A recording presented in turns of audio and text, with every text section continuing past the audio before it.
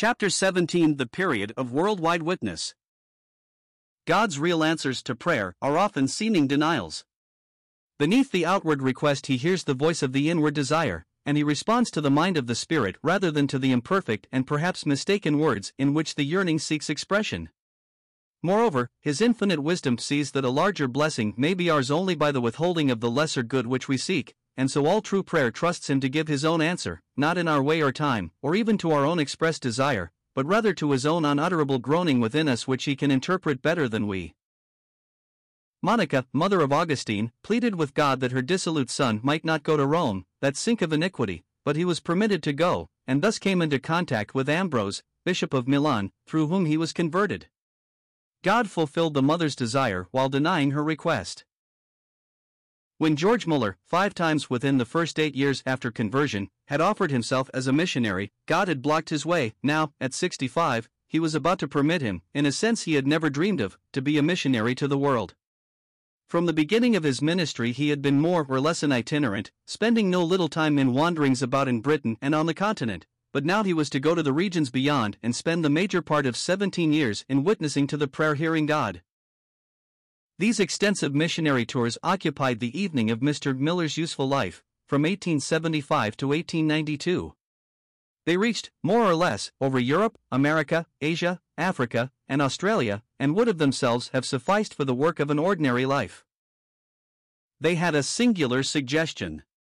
While, in 1874, compelled by Mrs. Muller's health to seek a change of air, he was preaching in the Isle of Wight, and a beloved Christian brother for whom he had spoken, himself a man of much experience in preaching, told him how that day had been the happiest of his whole life, and this remark, with others like it previously made, so impressed him that the Lord was about to use him to help unbelievers outside of Bristol, that he determined no longer to confine his labors in the word and doctrine to any one place, but to go wherever a door might open for his testimony.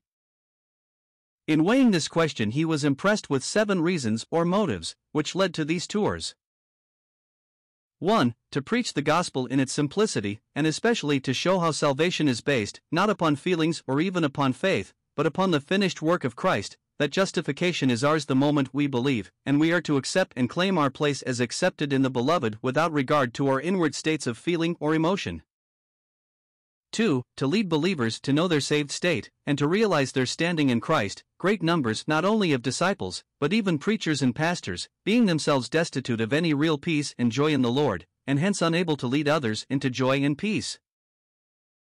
3. To bring believers back to the Scriptures, to search the Word and find its hidden treasures, to test everything by this divine touchstone and hold fast only what will stand this test, to make it the daily subject of meditative and prayerful examination in order to translate it into daily obedience.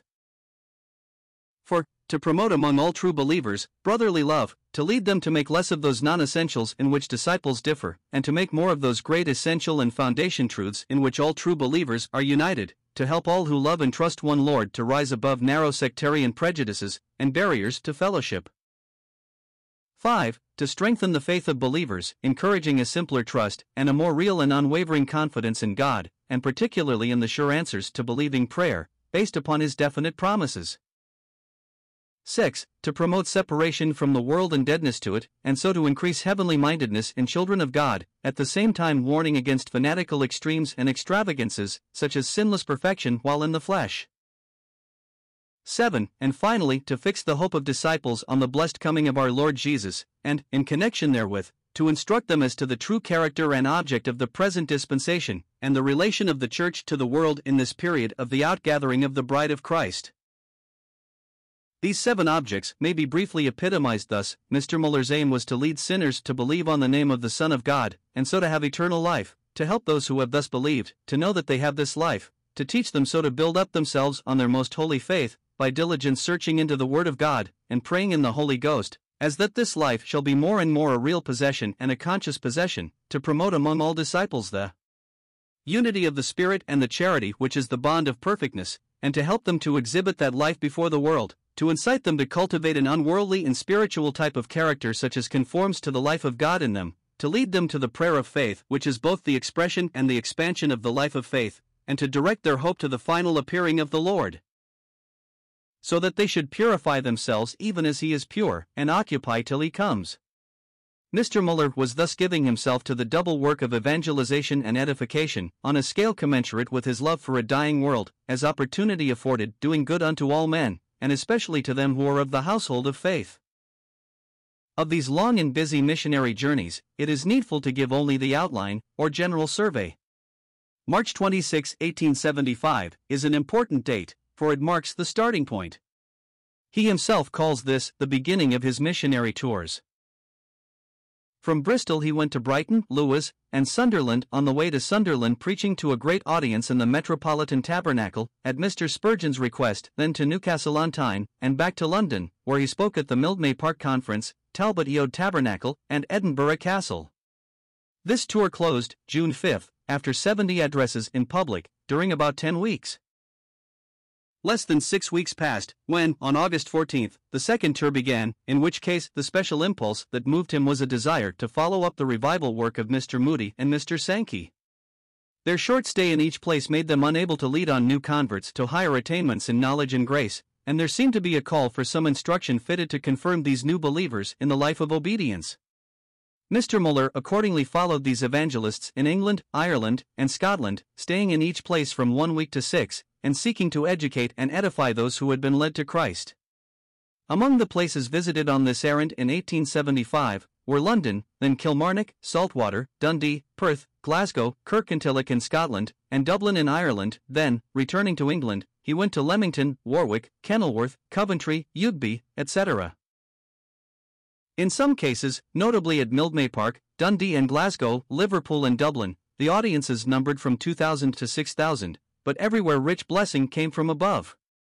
This second tour extended into the new year, 1876, and took in Liverpool, York, Kendal, Carlisle, Annan, Edinburgh, Arbroath, Montrose, Aberdeen, and other places, and when it closed in July, having lasted nearly 11 months, Mr. Muller had preached at least 306 times, an average of about one sermon a day, exclusive of days spent in travel.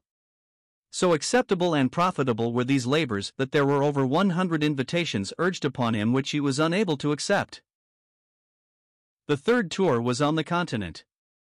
It occupied most of the year, closing May 26, 1877, and embraced Paris, various places in Switzerland, Prussia and Holland, Alsace, Württemberg, Baden, Hesse-Darmstadt, etc. Altogether over 300 addresses were given in about 70 cities and villages, to all of which he had been invited by letter. When this tour closed, more than 60 written invitations remained unaccepted, and Mr. Muller found that, through his work and his writings, he was as well known in the continental countries visited as in England. Turning now toward America, the fourth tour extended from August 1877 to June of the next year. For many years invitations had been coming with growing frequency from the United States and Canada, and of late their urgency led him to recognize in them the call of God, especially as he thought of the many thousands of Germans across the Atlantic, who as they heard him speak in their own native tongue would keep the more silence. Acts 22 verse 2. Mr. and Mrs. Muller, landing at Quebec, thence went to the United States, where, during 10 months, his labors stretched over a vast area, including the states of New York, New Jersey, Massachusetts, Pennsylvania, Maryland, District of Columbia, Virginia, South Carolina, Georgia, Florida, Alabama, Louisiana, and Missouri. Thus, having swept round the Atlantic sea border, he crossed to the Pacific coast, and returning visited Salt Lake City in Utah, the very center and stronghold of Mormonism, Illinois, Ohio, etc. He spoke frequently to large congregations of Germans, and, in the southern states, to the colored population, but he regarded no opportunity for service afforded him on this tour as so inspiring as the repeated meetings with and for ministers, evangelists, pastors, and Christian workers, and, next to them in importance, his interviews with large bodies of students and professors in the universities, colleges, theological seminaries, and other higher schools of education. To cast the salt of the gospel into the very springs of social influence, the sources whence power flows, was to him a most sacred privilege. His singular Catholicity, charity, and humility drew to him even those who differed with him, and all denominations of Christians united in giving him access to the people. During this tour he spoke 300 times, and traveled nearly 10,000 miles, over 100 invitations being declined, for simple lack of time and strength. After a stay in Bristol of about 2 months, on September 5, 1878, he and his wife began the fifth of these missionary tours. In this case, it was on the continent, where he ministered in English, German, and French, and in Spain and Italy, when these tongues were not available, his addresses were through an interpreter. Many open doors the Lord set before him, not only to the poorer and humbler classes, but to those in the middle and higher ranks. In the Riviera, he had access to many of the nobility and aristocracy, who from different countries sought health and rest in the equable climate of the Mediterranean, and at Mentone he and Mr. Spurgeon held sweet converse. In Spain, Mr. Muller was greatly gladdened by seeing for himself the schools, entirely supported by the funds of the Scriptural Knowledge Institution, and by finding that, in hundreds of cases, even popish parents so greatly valued these schools that they continued to send their children, despite both the threats and persuasions of the Romish priests. He found, moreover, that the pupils frequently at their homes read to their parents the Word of God and sang to them the gospel hymns learned at these schools, so that the influence exerted was not bounded by its apparent horizon, as diffused or refracted sunlight reaches with its illumining rays far beyond the visible track of the orb of day. The work had to contend with governmental opposition. When a place was first opened at Madrid for gospel services, a sign was placed outside, announcing the fact. Official orders were issued that the sign should be painted over, so as to obliterate the inscription. The painter of the sign, unwilling both to undo his own work and to hinder the work of God, painted the sign over with watercolors, which would leave the original announcement half visible, and would soon be washed off by the rains, whereupon the government sent its own workmen to daub the sign over with thick oil color. Mr. Muller, ready to preach the gospel to those at home also, felt his spirit saddened and stirred within him, as he saw that city wholly given to idolatry, not pagan but papal idolatry, the Rome not of the Caesars, but of the popes. While at Naples he ascended Vesuvius. Those masses of lava, which seemed greater in bulk than the mountain itself, more impressed him with the power of God than anything else he had ever seen. As he looked upon that smoking cone, and thought of the liquid death it had vomited forth, he said within himself, "What cannot God do?" He had before felt somewhat of his almightiness in love and grace, but he now saw its manifestation in judgment and wrath. His visit to the Vaudois valleys, where so many martyrs had suffered banishment and imprisonment, loss of goods and loss of life for Jesus' sake, moved him to the depths of his being and stimulated in him the martyr spirit. When he arrived again in Bristol, June 18, 1879, he had been absent 9 months and 12 days, and preached 286 times and in 46 towns and cities. After another 10 weeks in Bristol, he and his wife sailed again for America, the last week of August, 1879, landing at New York the first week in September. This visit took in the states lying between the Atlantic Ocean and the Valley of the Mississippi, New York and New Jersey, Ohio, Indiana, Michigan and Illinois, Wisconsin, Iowa, Minnesota, and, from London and Hamilton to Quebec, Canada, also shared the blessing. This visit covered only 272 days, but he preached 300 times, and in over 40 cities. Over 150 written invitations still remained without response, and the number increased the longer his stay. Mr. Muller therefore assuredly gathered that the Lord called him to return to America, after another brief stay at Bristol, where he felt it needful to spend a season annually, to keep in close touch with the work at home and relieve Mr. and Mrs. Wright of their heavy responsibilities, for a time. Accordingly, on September 15, 1880, again turning from Bristol, these travelers embarked the next day on their 7th mission tour, landing, 10 days later, at Quebec. Mr. Muller had a natural antipathy to the sea, in his earlier crossing to the continent having suffered much from seasickness, but he had undertaken these long voyages, not for his own pleasure or profit, but wholly on God's errand, and he felt it to be a peculiar mark of the loving kindness of the Lord that, while he was ready to endure any discomfort, or risk his life for his sake, he had not in his 6 crossings of the Atlantic suffered in the least, and on this particular voyage was wholly free from any indisposition. From Quebec he went to Massachusetts, Connecticut, New York, New Jersey, and Pennsylvania.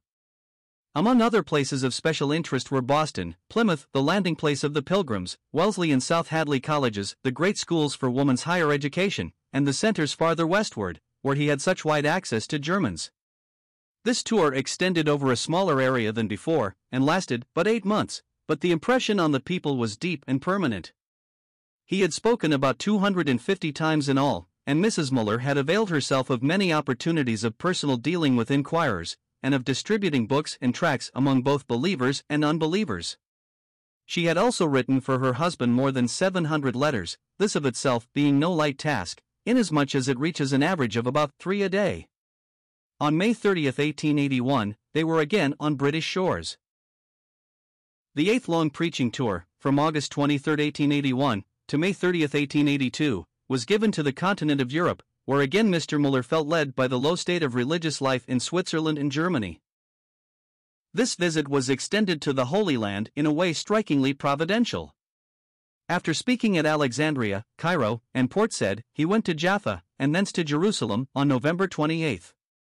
With reverent feet he touched the soil once trodden by the feet of the Son of God, visiting, with pathetic interest, Gethsemane and Golgotha, and crossing the Mount of Olives to Bethany, thence to Bethlehem and back to Jaffa, and so to Haifa, and the Carmel, and Beirut, Smyrna, Ephesus, Constantinople, Athens, Brindisi, Rome, and Florence. Again were months crowded with services of all sorts whose fruit will appear only in the day of the Lord Jesus, addresses being made in English, German, and French, or by translation into Arabic, Armenian, Turkish, and Modem Greek. Sightseeing was always but incidental to the higher service of the Master. During this 8th tour, covering some 8 months, Mr. Muller spoke hundreds of times, with all the former tokens of God's blessing on his seed sowing. The 9th tour, from August 8, 1882, to June 1, 1883, was occupied with labors in Germany, Austria, and Russia, including Bavaria, Hungary, Bohemia, Saxony, and Poland. His special joy it was to bear witness in Kroppenstadt, his birthplace, after an absence of about 64 years. At St. Petersburg, while the guest of Princess Lieven, at her mansion he met and ministered to many of high rank, he also began to hold meetings in the house of Colonel Pashkov, who had suffered not only persecution but exile for the Lord's sake. While the scriptures were being read one day in bus, with 7 poor Russians, a policeman summarily broke up the meeting and dispersed the little company. At Lodz in Poland, a letter was received, in behalf of almost the whole population, begging him to remain longer, and so signs seemed to multiply, as he went forward, that he was in the path of duty and that God was with him. On September 26, 1883, the 10th tour began, this time his face being turned toward the Orient. Nearly 60 years before he had desired to go to the East Indies as a missionary, now the Lord permitted him to carry out the desire in a new and strange way, and India was the 23rd country visited in his tours. He traveled over 21,000 miles and spoke over 200 times to missionaries and Christian workers, European residents, Eurasians, Hindus, Muslims, educated natives, native boys and girls in the orphanage at Kalar, etc. Thus, in his 79th year, this servant of God was still in labors abundant, and in all his work conspicuously blessed of God. After some months of preaching in England, Scotland, and Wales, on November 19, 1885, he and his wife set out on their 4th visit to the United States, and their 11th longer mission tour. Crossing to the Pacific, they went to Sydney, New South Wales, and, after 7 months in Australia, sailed for Java, and thence to China, arriving at Hong Kong, September 12. Japan and the Straits of Malacca were also included in this visit to the Orient. The return to England was by way of Nice, and, after traveling nearly 38,000 miles, in good health Mr. and Mrs. Muller reached home on June 14, 1887, having been absent more than 1 year and 7 months, during which Mr. Muller had preached whenever and wherever opportunity was afforded. Less than 2 months later, on August 12, 1887, he sailed for South Australia, Tasmania, New Zealand, Ceylon, and India. This 12th long tour closed in March 1890, having covered thousands of miles. The intense heat at one time compelled Mr. Muller to leave Calcutta, and on the railway journey to Darjeeling his wife feared he would die. But he was mercifully spared. It was on this tour and in the month of January, 1890, while at Jubbulpore, preaching with great help from the Lord, that a letter was put into Mr. Muller's hands, from a missionary at Agra, to whom Mr. Wright had sent a telegram, informing his father-in-law of his dear Lydia's death.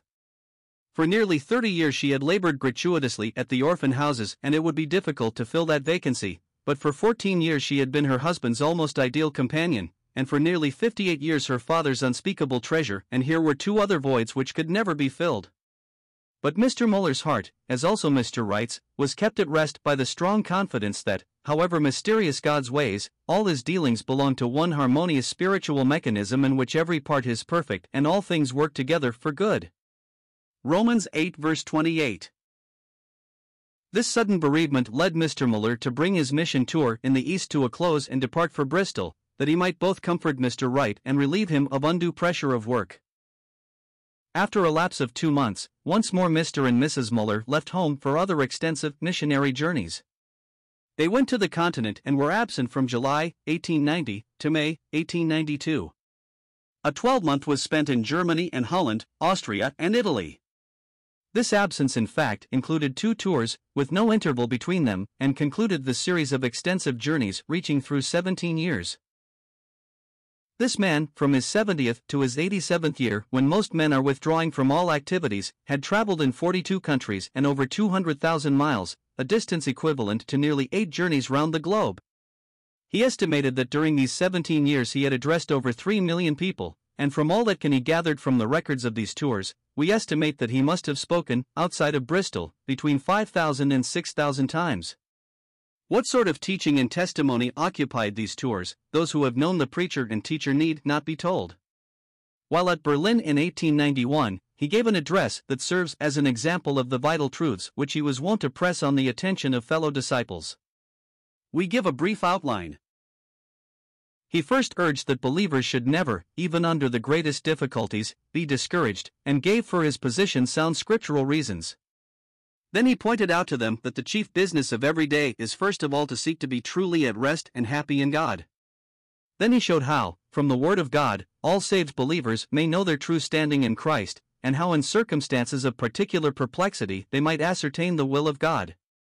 He then urged disciples to seek with intense earnestness to become acquainted with God Himself as revealed in the Holy Scriptures, and carefully to form and maintain godly habits of systematic Bible study and prayer, holy living and consecrated giving. He taught that God alone is the one all-satisfying portion of the soul, and that we must determine to possess and enjoy Him as such. He closed by emphasizing it as the one, single, all-absorbing, daily aim to glorify God in a complete surrender to His will and service. In all these mission tours, again, the faithfulness of God was conspicuously seen, in the bounteous supply of every need. Steamer fares and long railway journeys, hotel accommodations, ordinarily preferred to private hospitality, which seriously interfered with private habits of devotion, public work, and proper rest. Such expenses demanded a heavy outlay. The new mode of life, now adopted for the Lord's sake, was at least 3 times as costly as the former frugal housekeeping, and yet, in answer to prayer and without any appeal to human help, the Lord furnished all that was required. Accustomed to look, step by step, for such tokens of divine approval as emboldened him to go forward, Mr. Muller records how, when £100 was sent to him for personal uses, this was recognized as a foretoken from his great provider, by which, he writes, God meant to say to my own heart, I am pleased with thy work and service in going about on these long missionary tours. I will pay the expenses thereof, and I give thee here a specimen of what I am yet willing to do for thee. 2 other facts Mr. Muller specially records in connection with these tours. First, God's gracious guiding and guarding of the work at Bristol so that it suffered nothing from his absence, and secondly, the fact that these journeys had no connection with collecting of money for the work or even informing the public of it. No reference was made to the institution at Bristol, except when urgently requested, and not always even then, nor were collections ever made for it. Statements found their way into the press that in America large sums were gathered, but their falsity is sufficiently shown by the fact that in his first tour in America, for example, the sum total of all such gifts was less than £60, not more than 2/3 of the outlay of every day at the orphan houses. These missionary tours were not always approved even by the friends and advisers of Mr. Muller. In 1882, while experiencing no little difficulty and trial, especially as to funds, there were not a few who felt a deep interest in the institution on Ashley Down, who would have had God's servant discontinue his long absences. As to them it appeared that these were the main reason for the falling off in funds.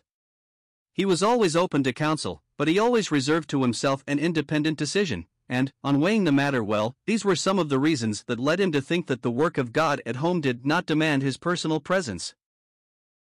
1. He had observed year after year that, under the godly and efficient supervision of Mr. Wright and his large staff of helpers, every branch of the Scriptural Knowledge Institution had been found as healthy and fruitful during these absences as when Mr. Muller was in Bristol.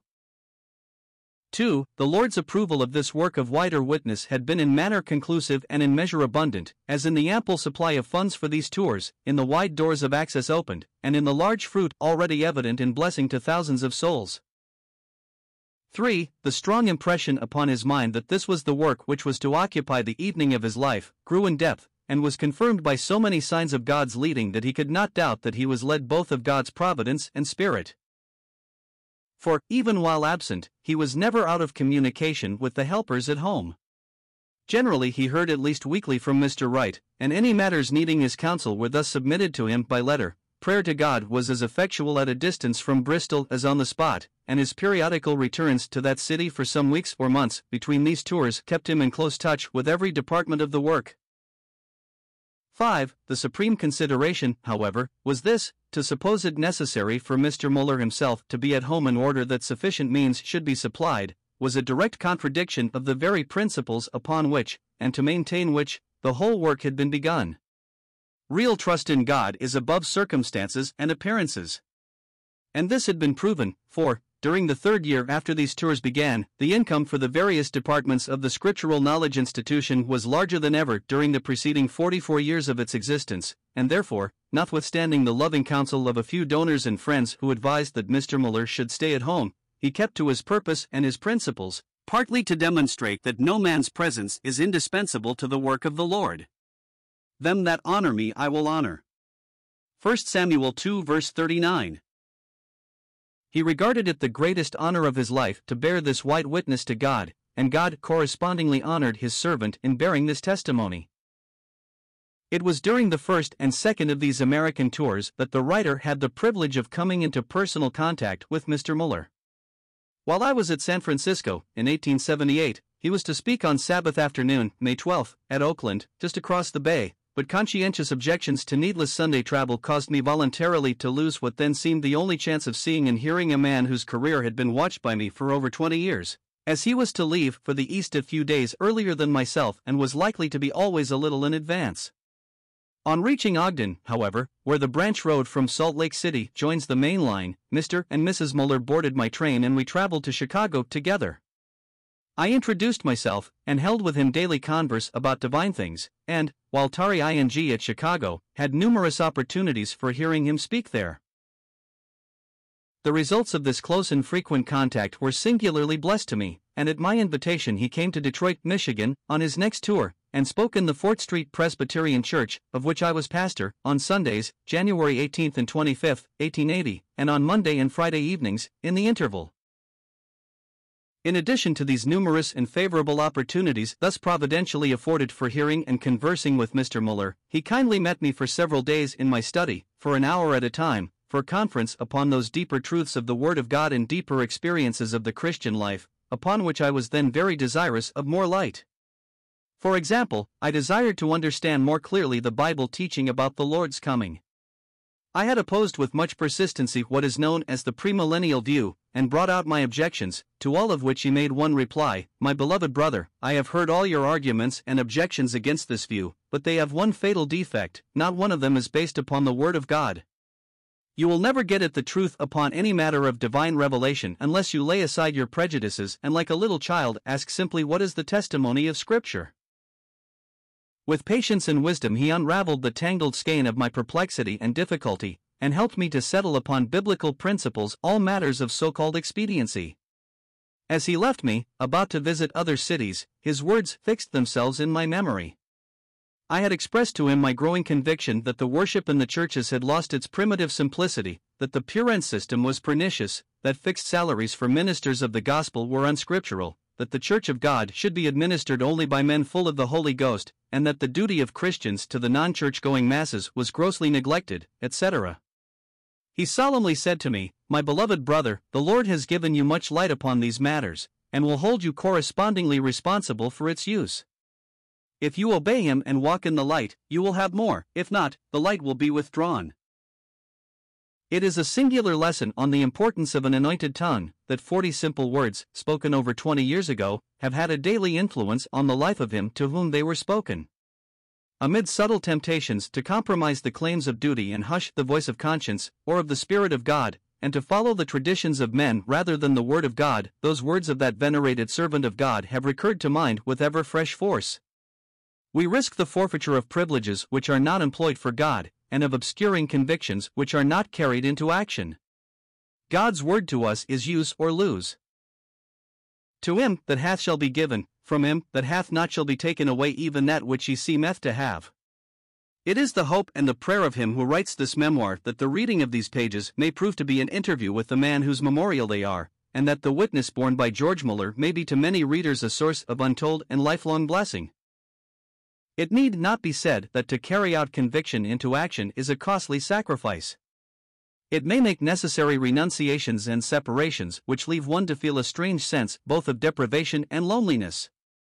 But he who will fly as an eagle does into the higher levels where cloudless day abides, and live in the sunshine of God, must consent to live a comparatively lonely life. No bird is so solitary as the eagle. Eagles never fly in flocks, one, or at most two, and the two, mates, being ever seen at once. But the life that is lived unto God, however it forfeits human companionship, knows divine fellowship, and the child of God who like his master undertakes to do always the things that please him, can like his master say, "The Father hath not left me alone. I am alone, yet not alone, for the Father is with me." Whosoever will promptly follow whatever light God gives, without regard to human opinion, custom, tradition, or approbation, will learn the deep meaning of these words. Then shall we know, if we follow on to know the Lord.